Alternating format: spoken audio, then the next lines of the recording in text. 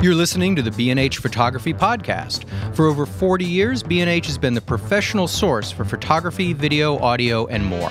For your favorite gear, news, and reviews, visit us at bnh.com or download the B&H app to your iPhone or Android device. Now here's your host, Alan Weitz. Greetings and welcome to the B&H Photography Podcast. March 29th is now officially recognized as National Vietnam Veterans Day. And with that in mind, we're hosting a show about the photography of U.S. servicemen and women who captured their experiences while serving in Vietnam in the late 1960s and early 1970s. This is not about the photojournalism that is so embedded in our consciousness, but the images taken by soldiers themselves, some of which depict aspects of combat, but much more as a blend of the mundane details of Army life, photos of friends and comrades, and even something close to tourist photos of the land and people of Vietnam. To join us for this conversation, we are fortunate enough to have Kendra Rennick of the Vietnam Slide Project, of which we will talk about in more detail during the second half of our show. But first, we're going to be joined by David Parks, who in 1968 authored a book, GI Diary, chronicling his 9-month combat duty in Vietnam and including not only his written work, but many accompanying photographs. Upon his return from Vietnam, his diary was published by Harper & Row. It's a nuanced description of war from the grunt's perspective, and it does not shy away at all from issues of race, injustice, and barbaric activities. It's not surprising that David Parks, who is the son of legendary photographer Gordon Parks, would be interested and adept at capturing these images, but the why and how of documenting combat experience while fighting and surviving are what we'll be discussing today. Joining us from Austin, Texas, welcome, David. Well, thank you for having me. Our pleasure. David, allow me to introduce for our listeners the context of your creating this document, and correct me if the description is not accurate as I go along. Here's a little bit of bullets of your story. You grew up with a degree of privilege not common to African Americans. Your father was an artist, photographer, and filmmaker named Gordon Parks, and you attended boarding schools in which you were often the only black face in the crowd. You attended college but were not happy with school life, and you dropped out knowing it was going to cost you a deferment. You wanted to serve your country, and you were drafted in 1965. You spent a year in basic training and the better part of a year in Vietnam itself. You were a crewman in an armored personnel carrier and led search and destroy missions in the jungle and in villages. You were injured and earned a Purple Heart when your vehicle ran over a mine, and you returned to combat a few weeks after the attack. While in Vietnam, you applied and were accepted at Rochester Institute of Technology, which you attended after you made it home. Now, obviously, you grew up around photography, but did you consider yourself a photographer when you joined the Army, or did photography take on a life of its own once you were there and you started looking around you? Well, no, I mean, I have been around photography all my life, and I worked with Dad a lot as an assistant and loading cameras, carrying cameras. I did a lot of traveling with him when I was young. So I was familiar with photography, but I did not take pictures specifically to have a book published or an article done on me as far as GI Diary. It just evolved, okay? A little question. Now, you said you traveled with your dad a lot and you assisted him, and I'm sure that was an amazing experience. Was this at your request, or did he insist that you be there as his pack mule and assistant? Which way to go? It was kind of automatic, you know. He took my brother, Gordon Parks Jr., along a number of times. We lived in Europe. Traveled with him when he worked for Life International. So it was, I had a foundation of photography, but when I went to Vietnam, I took the suggestion of my father. I told him I was getting bored in the military, so he suggested that I keep a diary and take some photographs to keep my mind going. Gotcha. Now, many of your photographs, they depict prisoners and combat activities. Some of them are very photojournalistic. Did people object to your shooting? Can you speak about any pushback you might have gotten from other soldiers and officers when you took a camera out and started photographing what was happening? Well, when I was in Nam, I I took the candid approach. You know, many of them didn't know I was photographing them. It was not legal to have a camera in the battlefield, so I had to keep it undercover. And if you notice, many of the photographs you cannot recognize the people from front point of view. The ones that you do see were killed in action. So you did that purposely? I had no releases. Okay. Now, did you take pictures did you take pictures with faces that were recognizable? Or as you were shooting, were you taking pictures knowing that you just couldn't use some of them ever, except for personal use? So did you edit yourself as you went along? Yeah, pretty much 50-50. Pretty much 50-50. When I got back and I was working with Harper and Row, editing the photographs in regards to the text, I did not have releases, okay? Mm-hmm. And so we decided to keep the photographs of the people that were still alive. We took them out. The people that you see pictures of were killed in action. There's a few photos that depict Vietnamese prisoners and what I would call sensitive scenes. Were these photos, you're saying you just kind of took them on the sly? Yeah, I did. Yeah, okay. You know, again, we weren't supposed to have cameras in the field. Mm-hmm. Mm-hmm. Okay? And on operations. Now you keep... So I kept it pretty well undercover.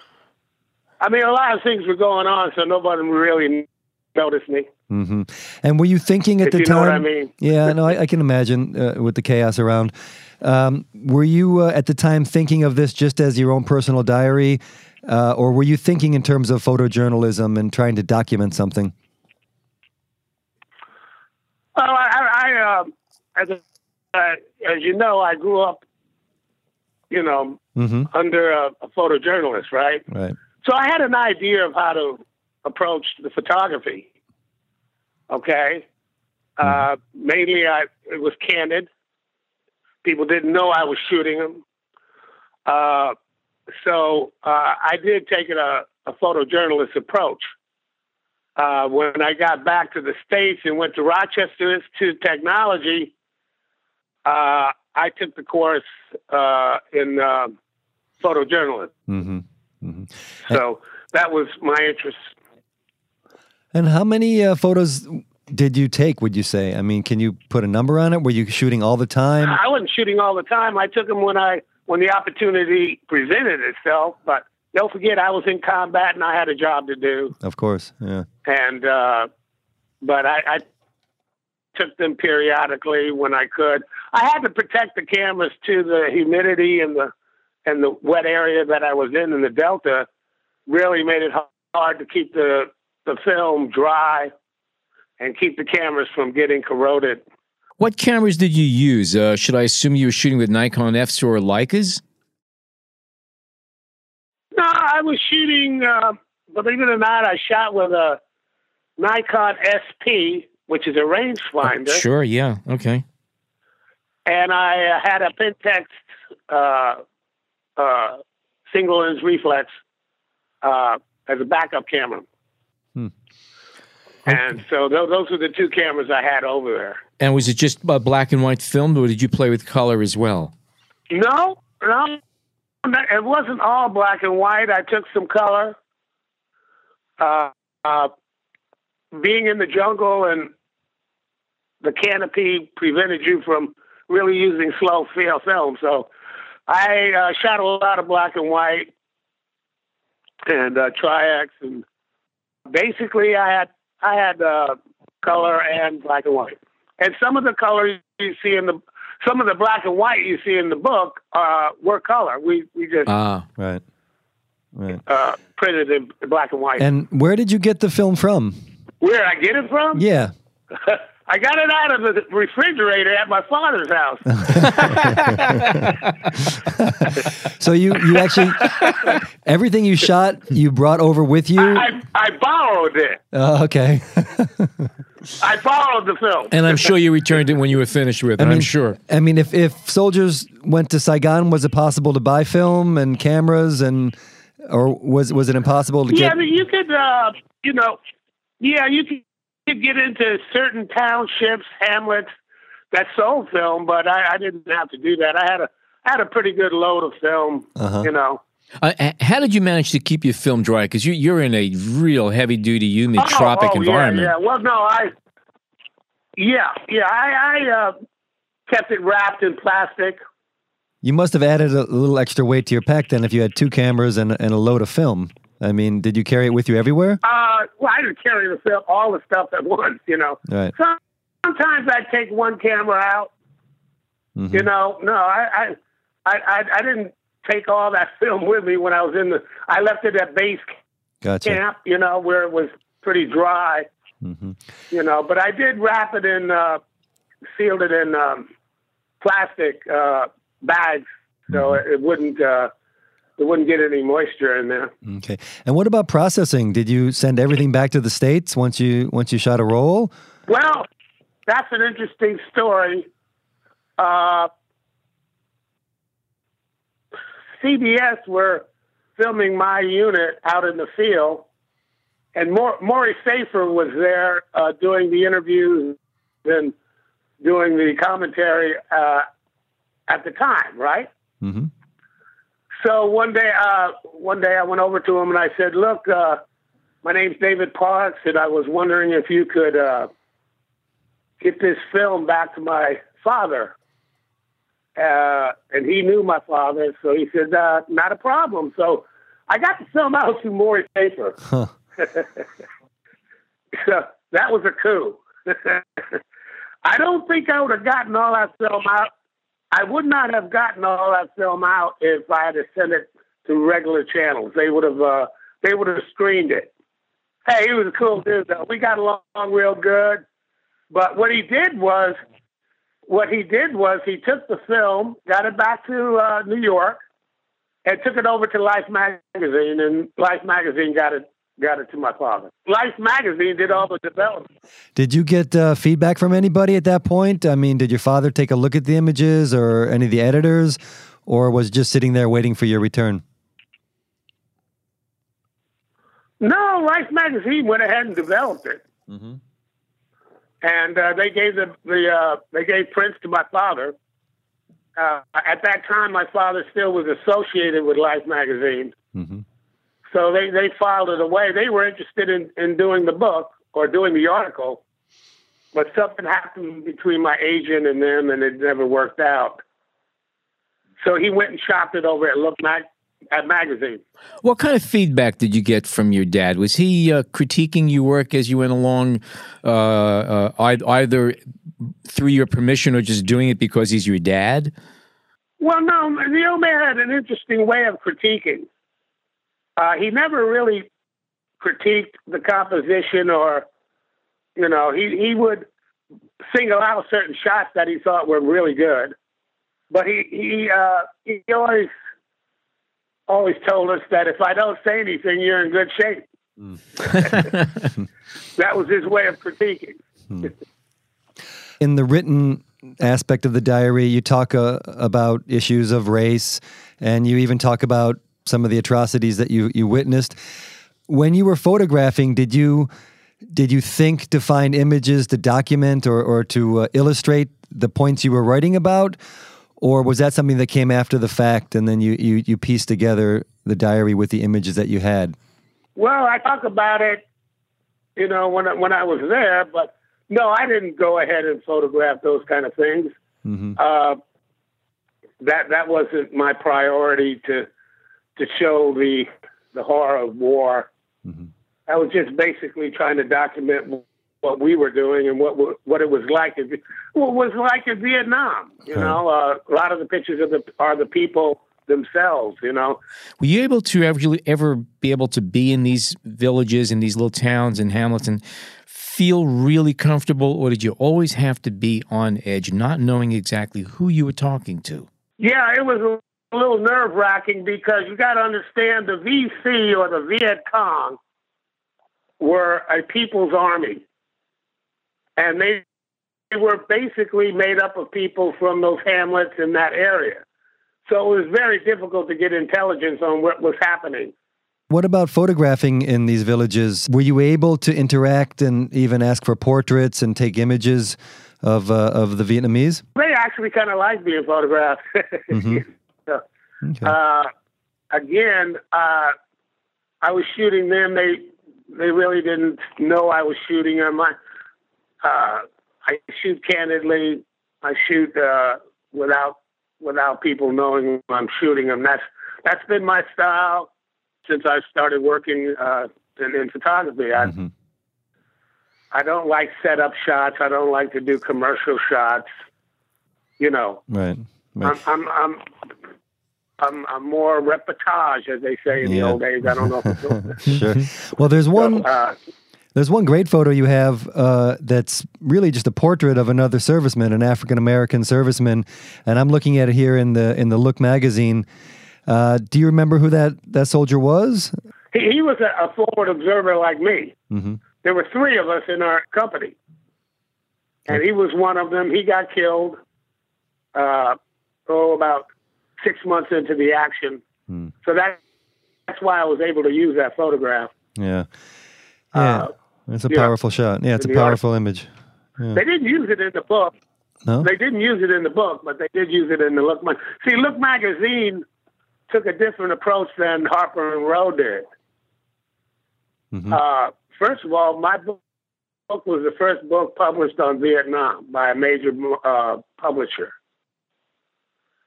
Second of all, they were a little nervous about publishing this book.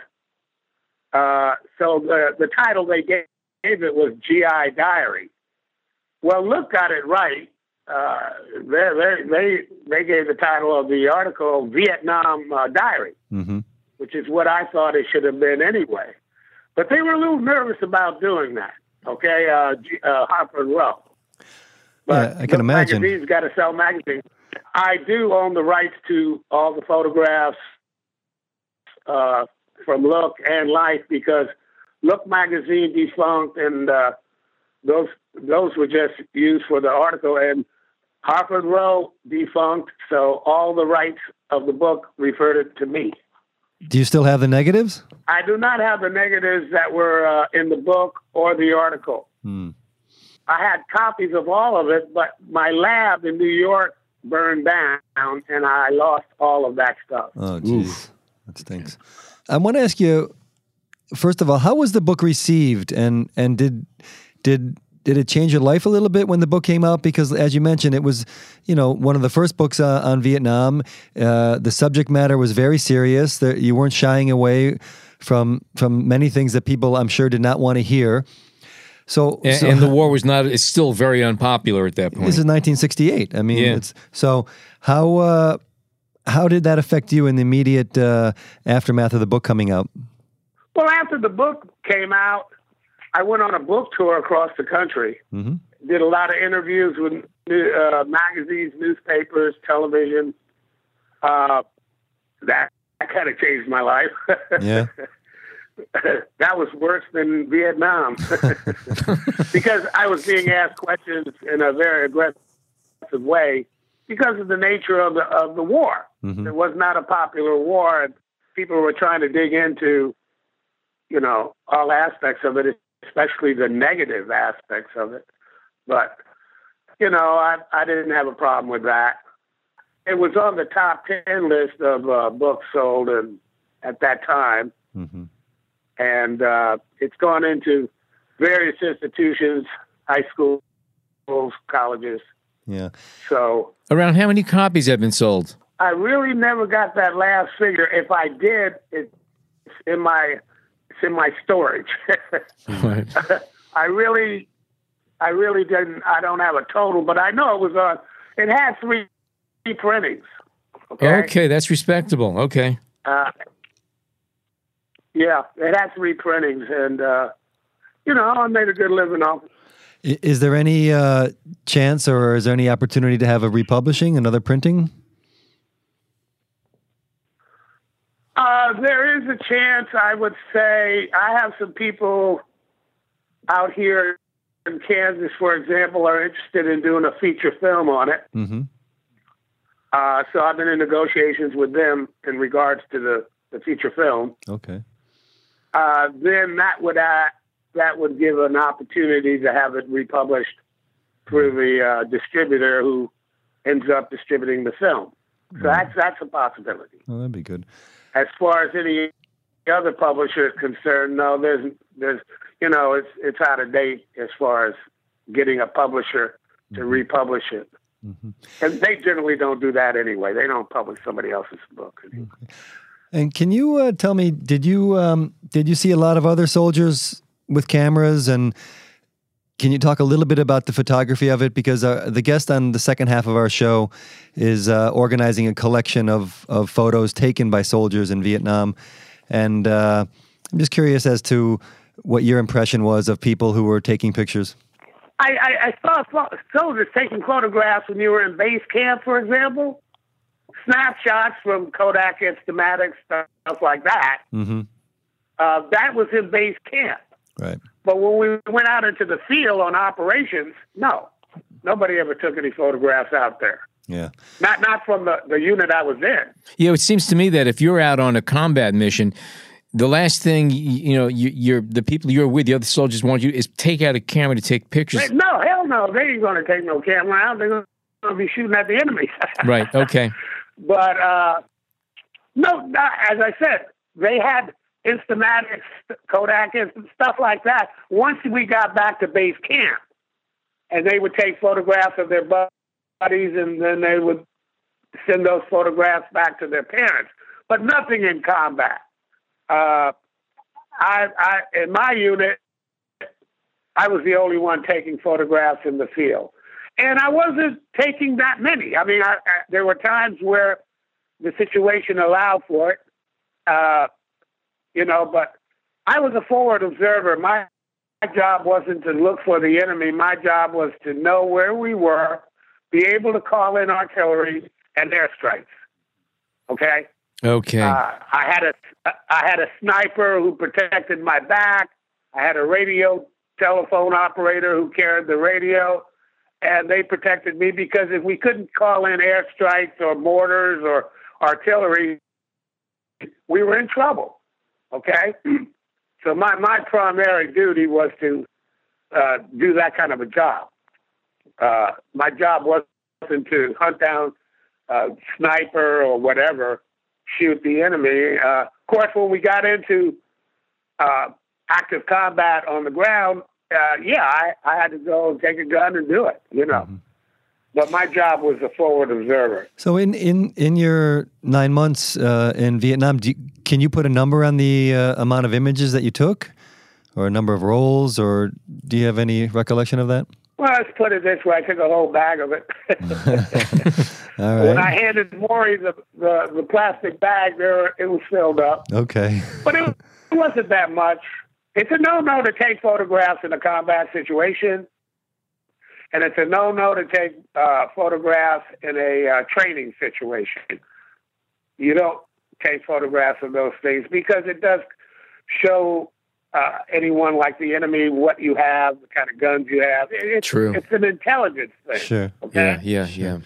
There were times where Stars and Stripes would send out a reporter and a cameraman, a photographer to shoot photographs of what we were doing. But that was it. I mean, none of the soldiers took cameras into the field. That was a no-no. Let me ask you. Obviously, you had a provenance. You had a famous photographer father. You had an agent. Sounds like, but you also wrote some very powerful words and some criticisms, as well as Well, thank you. Were you surprised by the attention the book received? Were you surprised that it got published at all? And what's your feeling? What was your feelings? I was surprised that it was published. Mm-hmm. What happened was the old man got the photographs and everything later before I came back.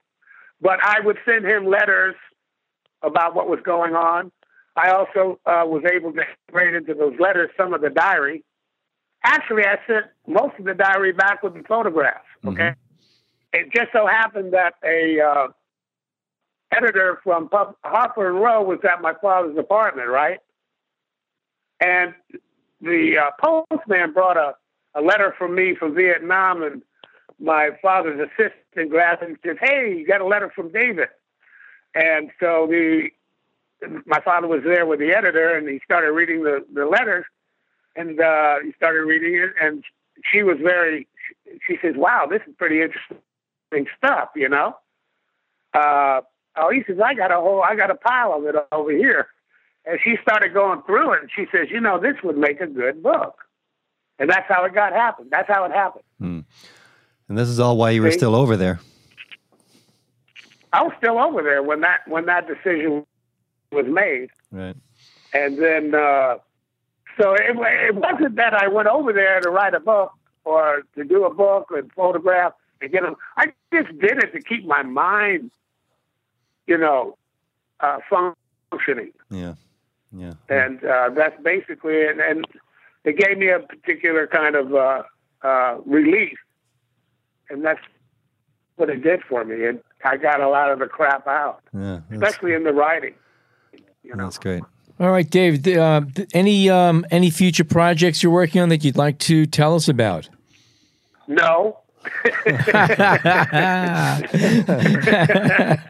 Okay. I'm fine though. I'm down here in Texas. I got an independent film company, and I'm doing independent documentaries on Texas history, and really enjoying learning about a different way of life other than New York City.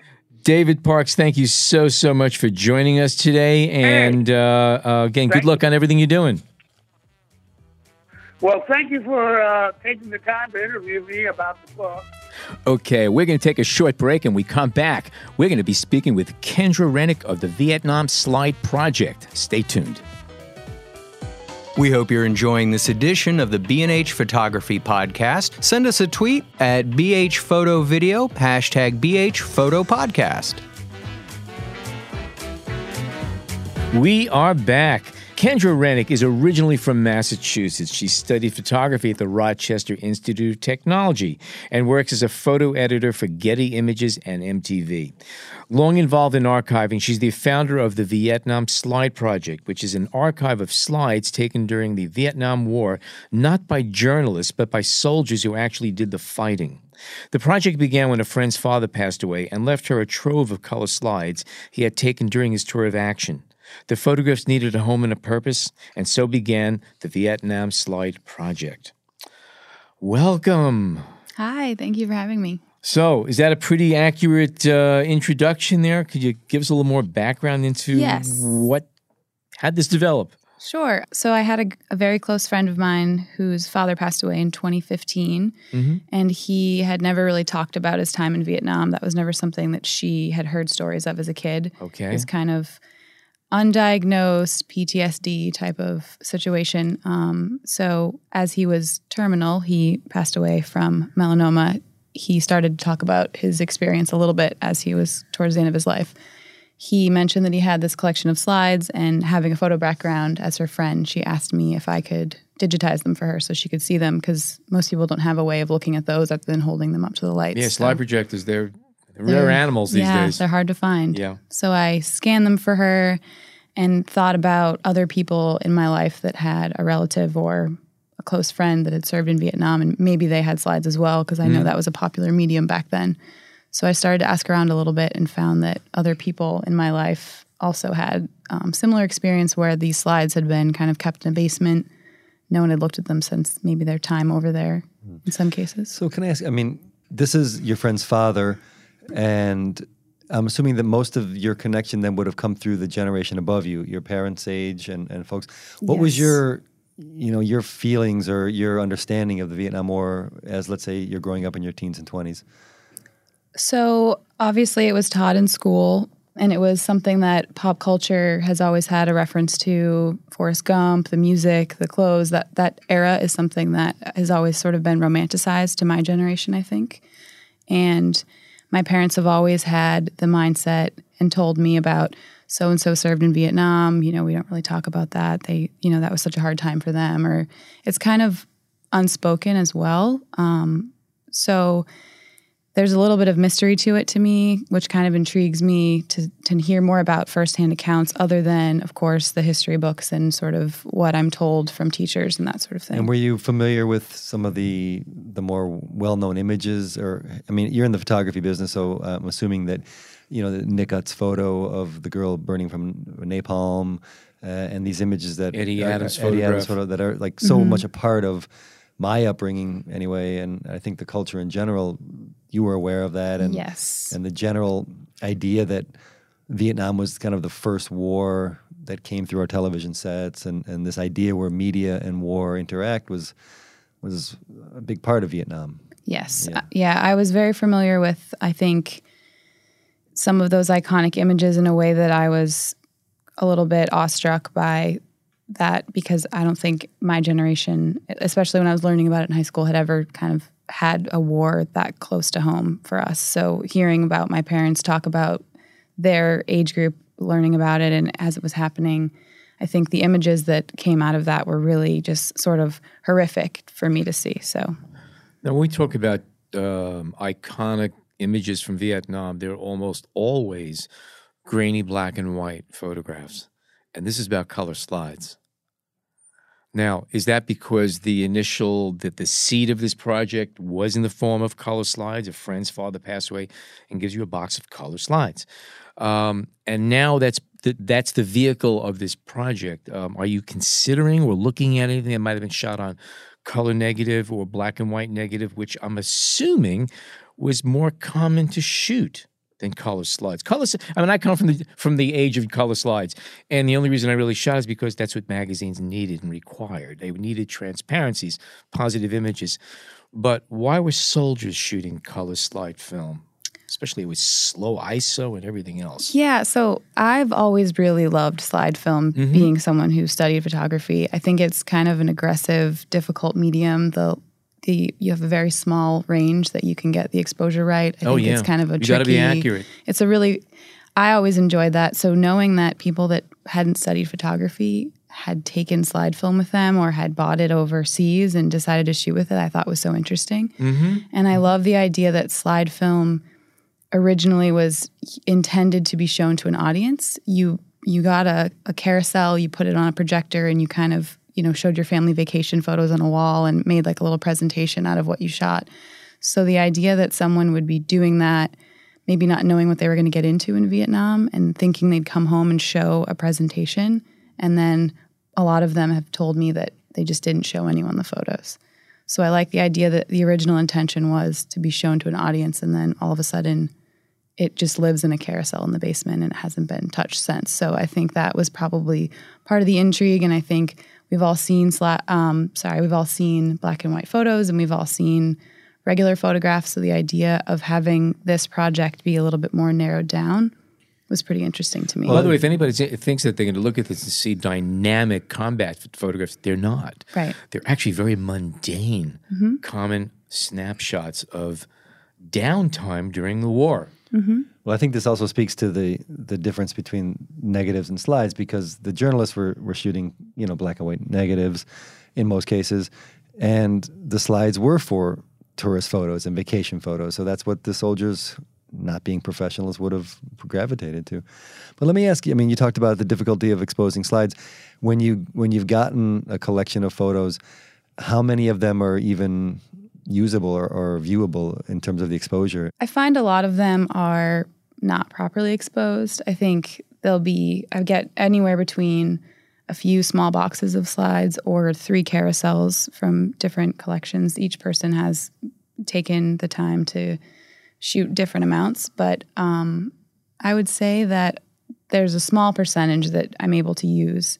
I try to not look at it with a technical eye. I try to kind of keep in mind that these are not technical photographs, and I like the idea that some of them might have like a finger in front of the lens or a little bit out of focus. Then it shows kind of the idea that it's not a professional photographer. Something else that you have going on with color slides is that, first of all, for listeners who have not ever shot color slides, you have very little latitude. You have to be within about a quarter of a stop, a third of a stop. And again, back then in the 60s, the meters in camera, there was a meter that showed you had to set the exposure, but you had to understand what you were setting it to have it come out. There was no such thing as automatic or program. So your exposures had to be set manually, and they had to be accurate within a third of a stop. And another problem that you have is that unless the film is Kodachrome, which has an amazing amount of resilience as far as lasting for decades. I've seen Kodachromes from World War II that are astounding.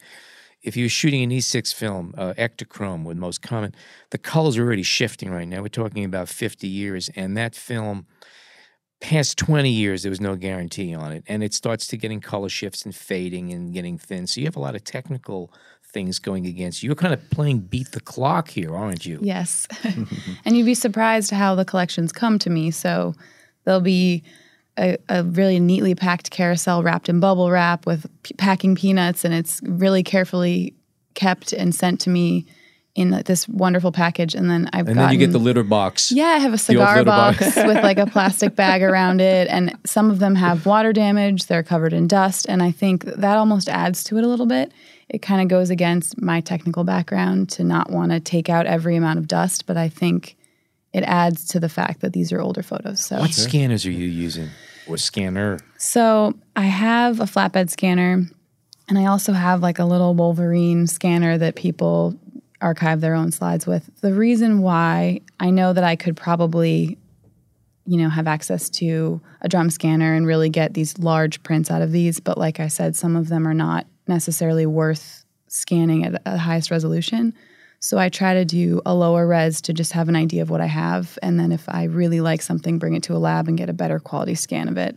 Because if I'm getting about 500 slides from one person, it's just, I don't have the bandwidth to. Do you eyeball them on a light box within a loop? do. Okay. Mm-hmm. Yeah. I still have my light box in loop too, my little Schneider loop. I still got it. Yeah. I take a look and try to make sure that I'm not getting duplicates. I think one collection someone was bracketing, I noticed. So I'm trying to pick the best one and not scan every single one. That first collection that came in, your friend's father, how big of a collection was that? How many slides? That was, I would say, it was less than 100. I think it would have filled maybe one carousel.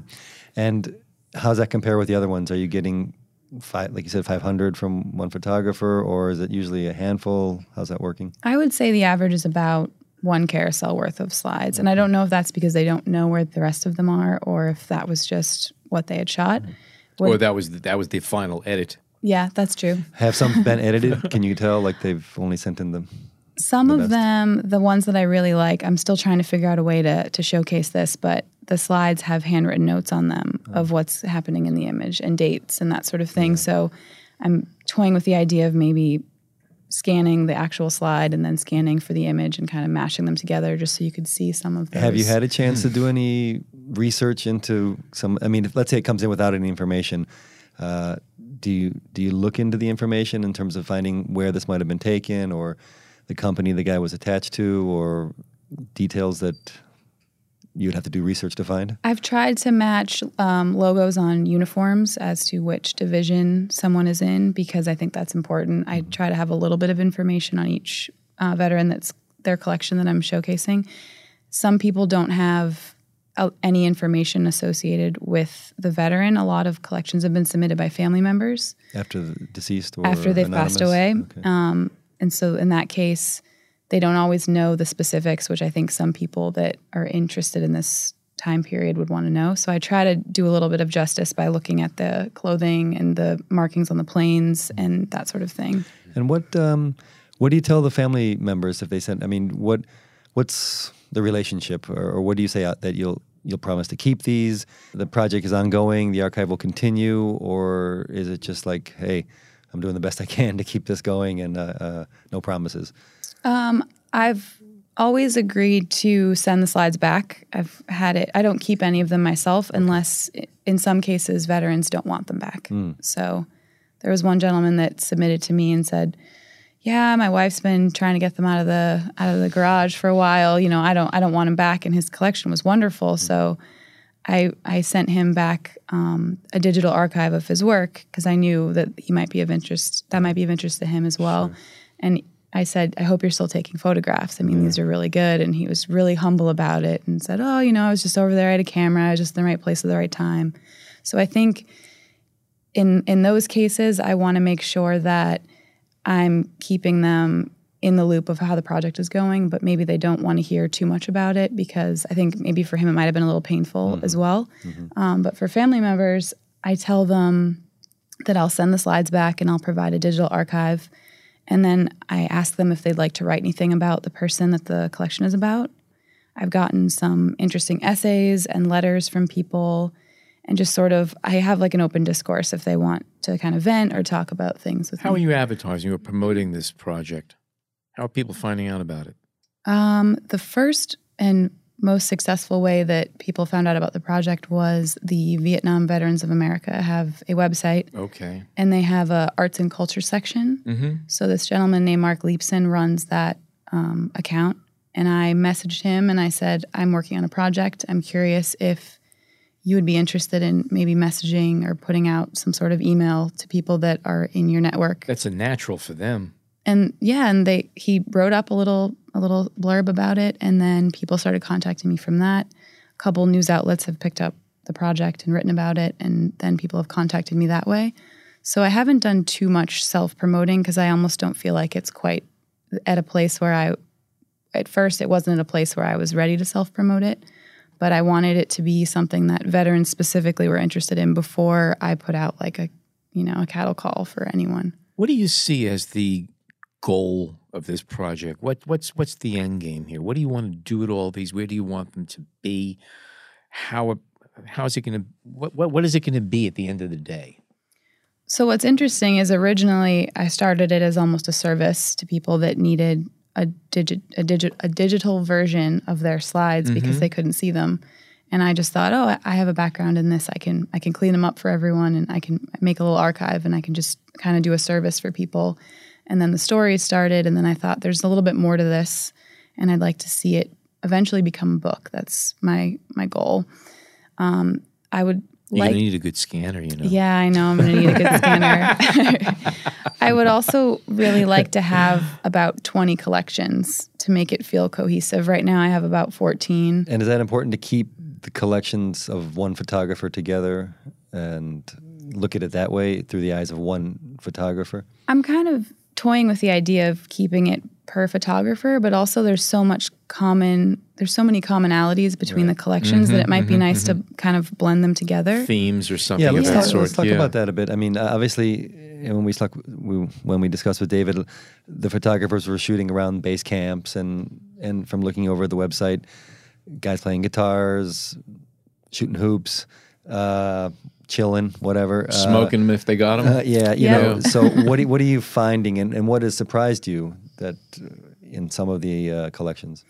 So I think for me, I really like the photos of the men. Right now it's just men, but I'm sure there's some images of women that I haven't seen yet. But for right now, no women have submitted yet. I haven't seen any images of women. Well, I don't know. The women were definitely not in combat in Vietnam. I don't believe so at all. I don't think there was. I know there were women working in the medical fields and that sort of thing. I don't know. Behind the scenes, chock block, if they were taking photos, but if they were, I would love to see that as well. I just want everything to feel cohesive and to feel like I have a good snippet of that time period. It would be great to have that point of view. Absolutely, yeah. But getting back in general, the shots that you're getting are, how would you break them down? I would say a lot of them are base camp shots. Usually, I looked at the time period on most of them, and I try to get information on when the soldier served. And I noticed that at least the slides that I'm getting seem to be the earlier portion of their tours. So maybe when they first got there and things were not as intense as they ended up being before they left. So that's common, that the time period is more of the beginning of their tour. I'm also noticing, I think, based on what I've heard from veterans that I've actually talked to, it was the first time a lot of these young guys had been overseas. Right. So the tourist photos are just because they hadn't been in another country before. They hadn't been in that sort of landscape. They hadn't seen Novelty factor. Yeah, for sure. And I think being in a plane, there's a lot of photographs taken from an aerial view because that was probably the first time they had had the opportunity. So there are a lot of aerial shots as well. A lot of shots of Vietnamese people in the towns, a lot of shots of veterans, of soldiers at the time with children, which I always find to be pretty interesting because I know that relationship may have changed throughout the course of the conflict, but there's a lot of photographs of townspeople. And since you started it and when did it start? When did you get this? This really got going in 2016. 2016. So in the 2 years since, have the submissions increased? Are you seeing any kind of pattern in terms of what you're receiving, or does it come in waves? How's the collection growing? It comes in pretty sporadically. I'm always surprised what avenue people have found my project. So I know that Facebook is geared towards, at least now from working in social media for different jobs, Facebook is geared towards an older audience now in terms of who's actually on it and looking. And I know that for my parents' generation, it's a good way to connect with people that you met when you were a kid. And so I felt that having if you're looking for your 50th high school anniversary, that is the go-to spot. Trust me. Yep. I think my mom was really amazed at how many of her high school friends she could find on Facebook. You know, my generation, that doesn't really surprise us anymore. But so I had... And all you have to do is press the enter button. Right. And they're there. It's Just amazing. search and you can find them and they're there. So I made a Facebook page, and I think a lot of people find the project on Facebook, and I've gotten a lot of messages, and sometimes people just want to tell me about someone that they knew or their parent that served in Vietnam. They may not have photos, they just want to share the story. So I think I can never tell what time of year I'm going to get more submissions or that sort of thing. It definitely is pretty random, and I think after an article is written or something is talked about or I've posted on a holiday that is associated, I get a little bit of I get a little bit more. And have you had to have people sent you negatives and you said, I'm sorry, I'm keeping this strictly to slides, and send them back, or how have you had to handle that? I had one gentleman send me his entire scrapbook of Polaroids, which I thought was so cool, but it didn't quite fit. So I photographed it all, so I have it, and I, thanked him and mailed them back. And I'm hoping to, when I get more things like that, maybe have a blog section or something, or I shared them on Facebook so that people could see them, because he had handwritten his, little stories next to every slide, next to every Polaroid. So I really thought that was interesting, and I kind of just want to be able to have people feel they can share their stories, because I know my impression of this war was that people came home and didn't have any sort of pride in what they had done. It wasn't the same as people that serve today, where they come home and they're a little bit more celebrated. So I just kind of wanted to be an outlet for people to share their stories, and I don't want to turn anyone away. Found yourself getting involved with the stories? And I mean, because this can be a very emotional release for some people, I'm certain. And, definitely. I had one gentleman sent me an essay that he had written about the 3 people that he had killed. So each part of the essay had to do with a person over in Vietnam that he had killed. It was beautifully written, and it was just very cathartic for him to share that with me and to have someone, I think, interested in his story. So it is a lot, and I try not to get too involved in multiple things at once. So I've tried to always have, when I'm working on a collection, that be the only collection I'm working on, and try to give that its due time and not, look at too many things at once, and just really dedicate to that person. Now, slides are obviously easier to review than negatives, because there they are. It's the real thing. It's WYSIWYG. What you see is what you get. You do get negatives on occasion, and I'm sure the first reaction is, oh, God, because how do you look at negatives? Do you look at the negatives? Do you actually take the time to go through them if you do get them, just because there could be something really... I mean, you're a photo editor. I mean, you've got to have this little bit of curiosity going whenever you see an envelope. Yeah. So do you prowl through the negatives as well, at least on occasion? I do, yeah. I mean, I try to scan everything I get, and I try to have a digital archive for anyone that sends something to me, just as a service, like I said, and also because there might be something really great that I'd want to share. Okay. And how much time do you dedicate to this, and has it become bigger than you ever thought it would? And what do you think about going forward? I think it definitely became a lot bigger than I thought it would be when I first started. It's more or less a passion project for me. I don't have any funding at the moment. I'm in the process of looking for some grants and some sort of help there. It's just me. I have 1 or 2 friends that have offered to help me just come over and look at slides with me, but it's really just me. So being a freelancer and having a job and trying to balance that has been a little bit difficult because my schedule is not a Monday through Friday, 9 to 5. There's one photographer I wanted to mention. His name is Dennis Thornton. And it seems like his photos have a bit of a photojournalistic touch than others do Definitely. not. Is he still alive? Have you spoken to him? He is still alive. Did you get any feedback from him in the sense of what he was looking for when he was over there, what he was up to photographically? So this is the gentleman that didn't want his slides back. So I still have them, which is interesting because I think they're really, really great. He had mentioned that he worked for his division's magazine, which I don't think was I think it was maybe an internal magazine. I don't think it was something that was shared. It didn't come off as staged as someone that was shooting for a magazine that was over there. They were still similar to the rest of the series that I was getting. So it felt like the base camp images and that sort of thing, just a little bit more stylized, maybe meaning that he knew how to use his camera better, the depth of field, the exposure, everything was a little bit more on with his collection. So I think he maybe was working with a little bit more of an idea while he was shooting. Yeah. Well, there's that one photo, I believe it's of him, of a soldier his face is covered, he's lying down, and his shirt is open, and he's got the peace medallion hanging there. And that's just a great shot. I mean, Definitely. That's someone who has a photographic eye. Took that photo, for sure. Definitely. And you mentioned some of the stories people are telling you.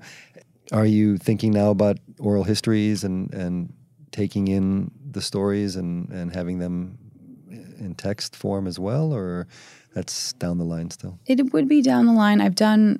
But I would like to do that. I've done one. I have a friend that does interviewing. She's she's practicing her documentary skills. She's a photographer, becoming a videographer, that sort of thing. And so we interviewed a friend of ours. His father served in Vietnam, and we just tried out sort of seeing what that would be like. And it was really interesting, and I'm looking forward to maybe editing that and sharing that as well. But it is really difficult with the age of these veterans and their locations, and they're scattered around the country, and it would be something that I would love to do. I think something that I be older soon, so you better. I know. And something that came to mind for me is that it was about 20 years ago that there was a big uptick in interest in World War II, and a lot of it had to do with the fact that a lot of the people who fought in World War II are now getting into their 60s and 70s. And now they're in their 90s, those that are even left. And we're kind of at that same point in time with the Vietnam War. It's now getting towards where, the kids that fought there are now people who are now retiring, going on Social Security, becoming, the elderly of our generation. And they, too, in 20 years, you're going to have very few of them left. So it's kind of the same pattern you have.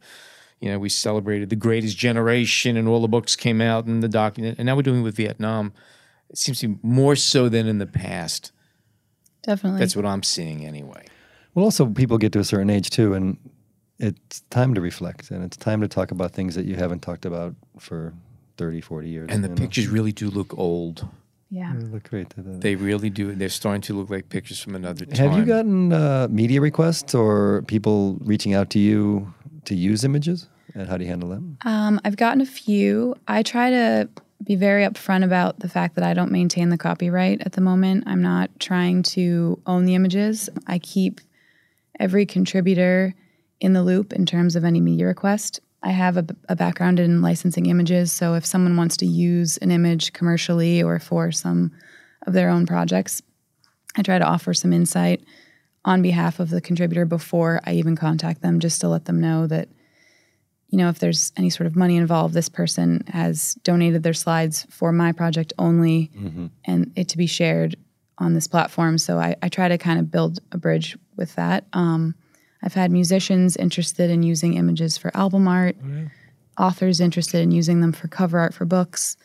And that's pretty much it for media usage outside of the project. And everything else has been sharing the project in its entirety on it. Do you see yourself becoming an agent of sorts for some of these photographers? Because, again, they may not be working professionals, and it seems like none of them are, but there's value to a photograph that they took decades ago that cannot be reproduced.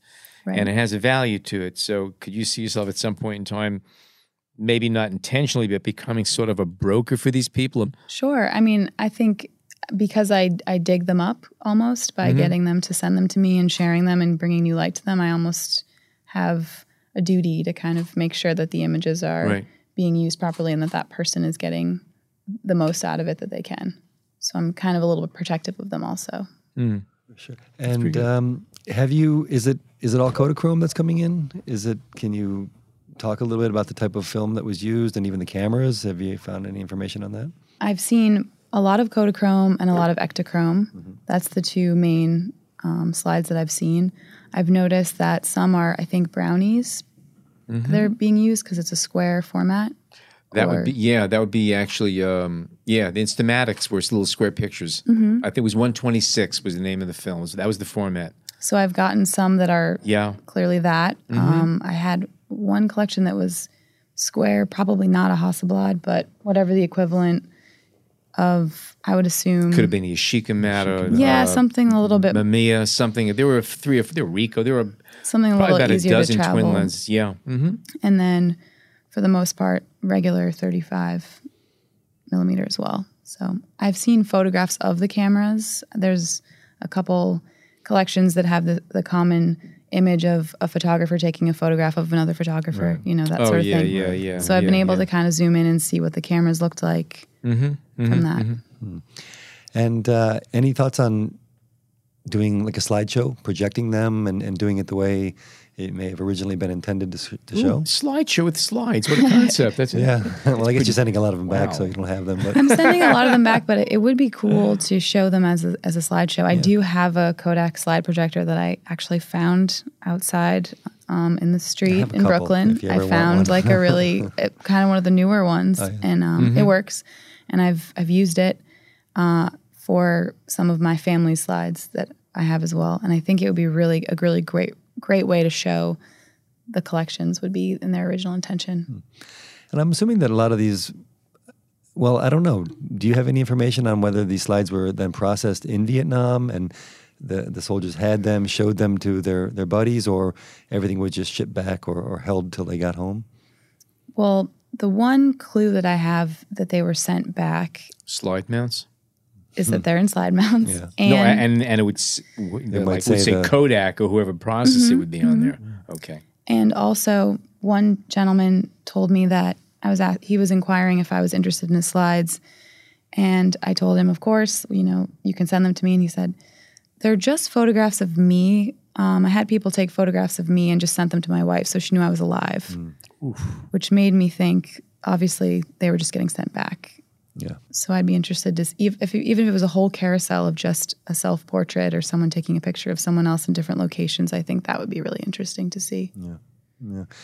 And outside of the vets themselves that are giving you photos, have you had any, recognition, comments, anything you can discuss on that level? I've gotten a lot of positive feedback, a lot of comments about, it's about time that people have seen these and, offered respect in the way that this project is kind of putting us in a positive light. I've gotten a lot about that. You didn't get any negative feedback. I haven't gotten any negative feedback yet. Hopefully I won't. I don't see why you why. would, Yeah. really. I don't get it. Yeah. When I first started, I did receive a little bit of a cautionary email from a veteran who said, please proceed. He actually said, please proceed with caution. This is a really tough subject matter for a lot of people, and you want to make sure that you're, doing everyone justice and sort of be sensitive. Yeah, be sensitive. And it definitely put a tone on the project for me, and it sort of made me feel like I had a really big responsibility, that I had to do each veteran justice and not kind of go over anything too quickly and really just give them the moment that they deserve. Now, that said, did you come across any images that you say, no, this I won't show? I have. So because right now the project lives mostly in a internet platform, Yeah. there's a Instagram page and Facebook and that sort of thing. I know how things can be shared, and I know how images can be taken out of context. And I do have a category of images that I've decided not to put online. There are images of dead bodies inside a grave. There are images outside of a tank. And there's just like a pile of bodies that I think with the right context would make sense in a book with the proper wording. I just don't think that that's something that the internet needs to have. You don't want the that ability out there to. that somebody could just pick up and run with and course. play with. Okay, that makes sense. Any thoughts on maybe the distinctions you've seen between the photos from Vietnam and maybe photos you've seen from our wars in Iraq and Afghanistan? I don't know if you looked at the work that is on Instagram by a lot of soldiers who posted stuff. Any conclusions you can draw about what? I mean, it's a big question, but about what was photographed or even what was in the minds of soldiers at the time. Anything that you can kind of draw on? I think I'm learning by looking at these images that in comparison to what I see now, I just see a lot of innocence in the photographs that I'm looking at, especially the base camp images. I'm just seeing like how young people really were when they were over there and how just innocent they look.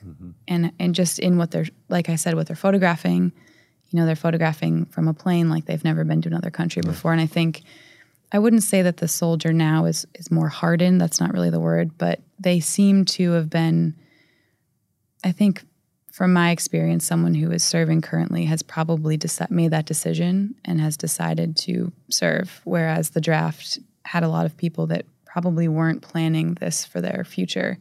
And I think that's also a little bit evident in the photographs. I could tell you from personal experience, it was a big deal because I was eligible for the draft back then.